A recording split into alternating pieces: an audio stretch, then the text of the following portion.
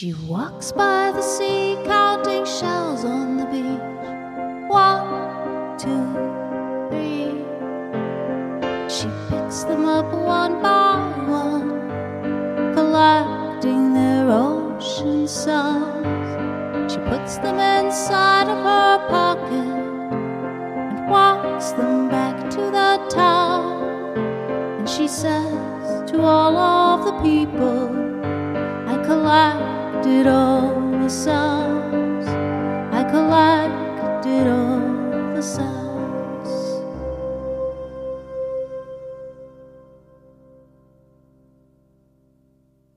Hello, and welcome back to Collected Sounds. I'm your host, Amy L., and I'm really glad you're here.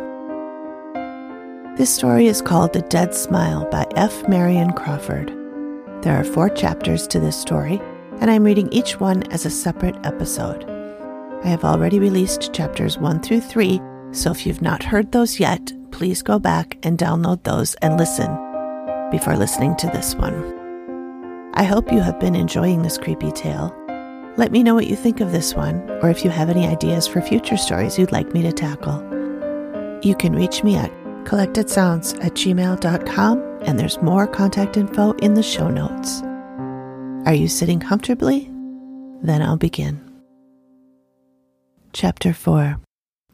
The old clock in Nurse MacDonald's tower struck midnight. From her room, she could hear the creaking chains and weights in their box in the corner of the staircase, and overhead the jarring of the rusty lever that lifted the hammer. She had heard it all her life. It struck 11 strokes clearly, and then came the 12th, with a dull half-stroke, as though the hammer were too weary to go on, and had fallen asleep against the bell. The old cat got up from the bag footstool and stretched itself, and Nurse MacDonald opened her ancient eyes and looked slowly around the room by the dim light of the night lamp. She touched the cat with her crutch stick, and it lay down upon her feet. She drank a few drops from her cup and went to sleep again. But downstairs, Sir Gabriel sat straight up as the clock struck, for he had dreamed a fearful dream of horror, and his heart stood still, till he awoke at its stopping, and it beat again furiously with his breath, like a wild thing set free. No Ockram had ever known fear waking, but sometimes it came to Sir Gabriel in his sleep. He pressed his hands to his temples as he sat up in bed, and his hands were icy cold, but his head was hot. The dream faded far, and in its place became the master thought that racked his life. With the thought also came the sick twisting of his lips in the dark that would have been a smile. Far off, Evelyn Warburton dreamed that the dead smile was on her mouth, and awoke, starting with a little moan, her face in her hands, shivering. But Sir Gabriel struck a light and got up and began to walk up and down in his great room. It was midnight, and he had barely slept an hour, and in the north of Ireland the winter nights are long. I shall go mad, he said to himself, holding his forehead. He knew that it was true. For weeks and months the possession of the thing had grown upon him like a disease, till he could think of nothing without thinking first of that. And now, all at once, it outgrew his strength, and he knew that he must be its instrument or lose his mind, that he must do the deed he hated and feared, if he could fear anything, or that something would snap in his brain and divide him from life while he was yet alive. He took the candlestick in his hand, the old-fashioned heavy candlestick that had always been used by the head of the house. He did not think of dressing, but went as he was, in his silk nightclothes and his slippers, and he opened the door. Everything was very still in the great old house. He shut the door behind him and walked noiselessly on the carpet through the long corridor. A cool breeze blew over his shoulder and blew the flame of his candle straight out from him. Instinctively, he stopped and looked around, but all was still, and the upright flame burned steadily. He walked on, and instantly a strong draught was behind him, almost extinguishing the light. It seemed to blow him on his way, ceasing whenever he turned, coming again when he went on, invisible, icy. Down the great staircase to the echoing hall he went, seeing nothing but the flaring flame of the candle standing away from him over the guttering wax, while the cold wind blew over his shoulder and through his hair. On he passed through the open door into the library, dark with old books and carved bookcases, on through the door in the shelves with painted shelves on it and the imitated backs of books, so that one needed to know where to find it, and it shut itself after him with a soft click. He entered the low arched passage, and though the door was shut behind him and fitted tightly in its frame, still the cold breeze blew the flame forward as he walked. And he was not afraid, but his face was very pale, and his eyes were wide and bright, looking before him, seeing already in the dark air the picture of the thing beyond. But in the chapel he stood still, his hand on the little turning stone tablet in the back of the stone altar. On the tablet were the engraved words, Clavis sepulchri clerici morum dominorum de Aughrim, the key to the vault of the most illustrious lords of Aughrim. Sir Gabriel paused and listened. He fancied that he heard a sound far off in the great house where all had been so still. But it did not come again. He waited for the last, and he looked at the low iron door. Beyond it, down the long descent, lay his father, uncoffined, 6 months dead, corrupt, terrible in his clinging shroud. The strangely preserving air of the vault could not yet have done its work completely.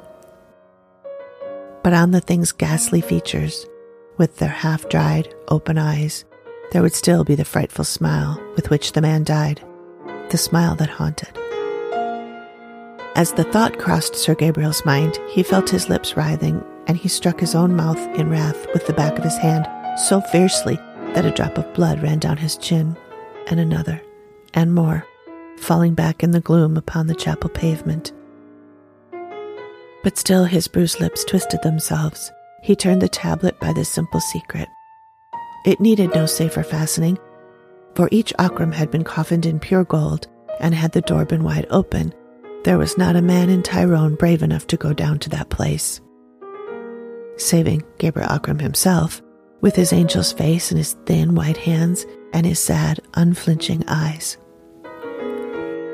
He took the great old key and set it to the lock of the iron door, and the heavy rattling noise echoed down the descent beyond the footsteps, as if a watcher had stood behind the iron and were running away within, with heavy, dead feet. And though he was standing still, the cool wind was from behind him, and blew the flame of the candle against the iron panel. He turned the key. Sir Gabriel saw that his candle was short. There were new ones on the altar with long candlesticks, and he lit one and left his own burning on the floor. As he set it down on the pavement, his lips began to bleed again, and another drop fell upon the stones. He drew the iron door and pushed it back against the chapel wall so that it should not shut of itself while he was within, and the horrible draught of the sepulchre came up out of the depths in his face, foul and dark. He went in, but though the fetid air met him, yet the flame of the tall candle was blown straight from him against the wind while he walked down the easy incline with steady steps, his loose slippers slapping the pavement as he trod. He shaded the candle with his hand, and his fingers seemed to be made of wax and blood as the light shone through them. And in spite of him, the earthly draught forced the flame forward till it was blue over the black wick, and it seemed as if it must go out. But he went straight on, with shining eyes. The downward passage was wide, and he could not always see the walls by the struggling light, but he knew when he was in the place of death by the larger, drearier echo of his steps in the greater space, and by the sensation of a distant blank wall. He stood, almost enclosing the flame of the candle in the hollow of his hand. He could see a little, for his eyes were growing used to the gloom. Shadowy forms were outlined in the dimness, where the biers of the Aughrims stood crowded together, side by side, each with its straight, shrouded corpse, strangely preserved by the dry air, like the empty shell that the locust sheds in summer. And a few steps before him he saw clearly the dark shape of headless Sir Vernon's iron coffin, and he knew that nearest to it lay the thing he sought. He was as brave as any of those dead men had been, and they were his fathers, and he knew that sooner or later he should lie there himself, beside Sir Hugh, slowly drying to a parchment shell. But he was still alive, and he closed his eyes a moment, and 3 great drops stood on his forehead. Then he looked again, and by the whiteness of the winding sheet he knew his father's corpse, for all the others were brown with age. And moreover, the flame of the candle was blown toward it. He made 4 steps till he reached it, and suddenly the light burned straight and high, shedding a dazzling yellow glare upon the fine linen that was all white, save over the face, and where the joined hands were laid on the breast. And at those places, ugly stains had spread, darkened with outlines of the features and the tight clasped fingers. There was a frightful stench of drying death. Sir Gabriel looked down. Something stirred behind him, softly at first, then more noisily, and something fell to the stone floor with a dull thud and rolled up to his feet. He started back and saw a withered head lying almost face up on the pavement, grinning at him. He felt the cold sweat standing on his face, and his heart beat painfully. For the first time in his life, the evil thing which men call fear was getting a hold of him, checking his heartstrings as a cruel driver checks a quivering horse, clawing at his backbone with icy hands, lifting his hair with freezing breath, climbing up and gathering in his midriff with laden weight. Yet presently he bit his lip and bent down, holding the candle in one hand to lift the shroud back from the head of the corpse with the other. Slowly he lifted it. Then it clove to the half-dried skin of the face, and his hand shook as if someone had struck him on the elbow. But half in fear, half in anger at himself, he pulled it so that it came away with a little ripping sound. He caught his breath as he held it, not yet throwing it back and not yet looking. The horror was working in him, and he felt that old Vernon Ockram was standing up in his iron coffin, headless, yet watching him with the stump of his severed neck. While he held his breath, he felt the dead smile twisting his lips.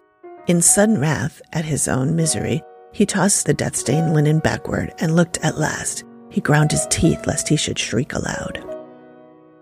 There it was, the thing that haunted him, that haunted Evelyn Warburton, that was like a blight on all that came near him.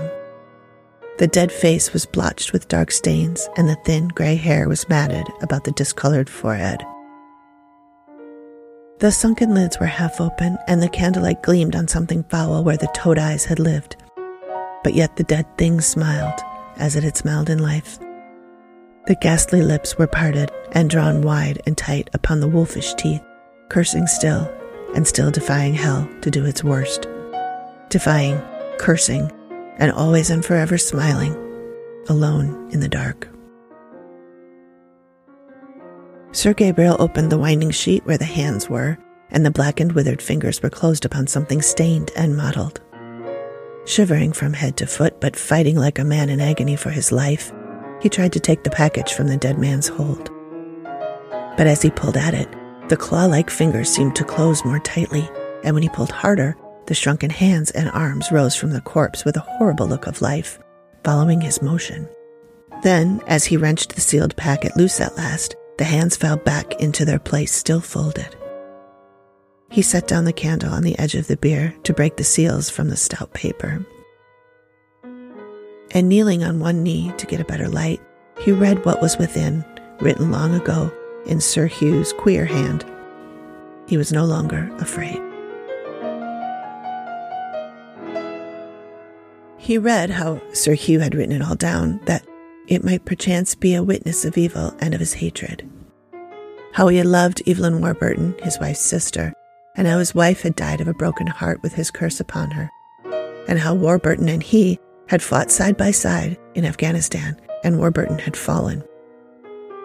But Ockram had brought his comrade's wife back a full year later, and little Evelyn, her child, had been born in Ockram Hall.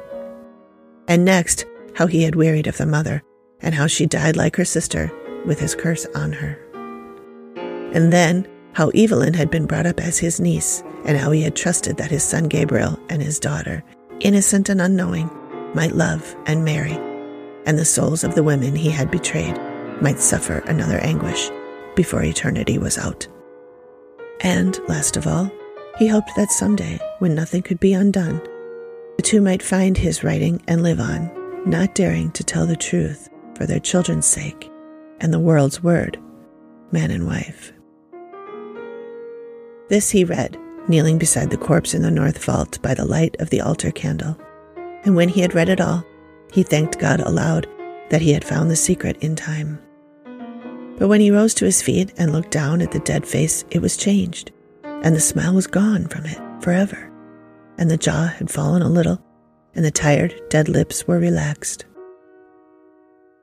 And then there was a breath behind him and close to him, not cold like that which had blown the flame of the candle as he came, but warm and human. He turned suddenly.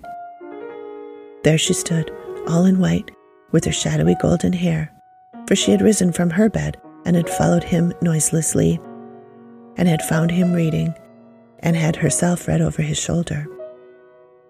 He started violently when he saw her, for his nerves were unstrung, and then he cried out her name in the still place of death. "Evelyn." "My brother," she answered softly and tenderly, putting out both hands to meet his. Thank you for joining me. I hope you enjoyed this story, The Dead Smile, by F. Marion Crawford.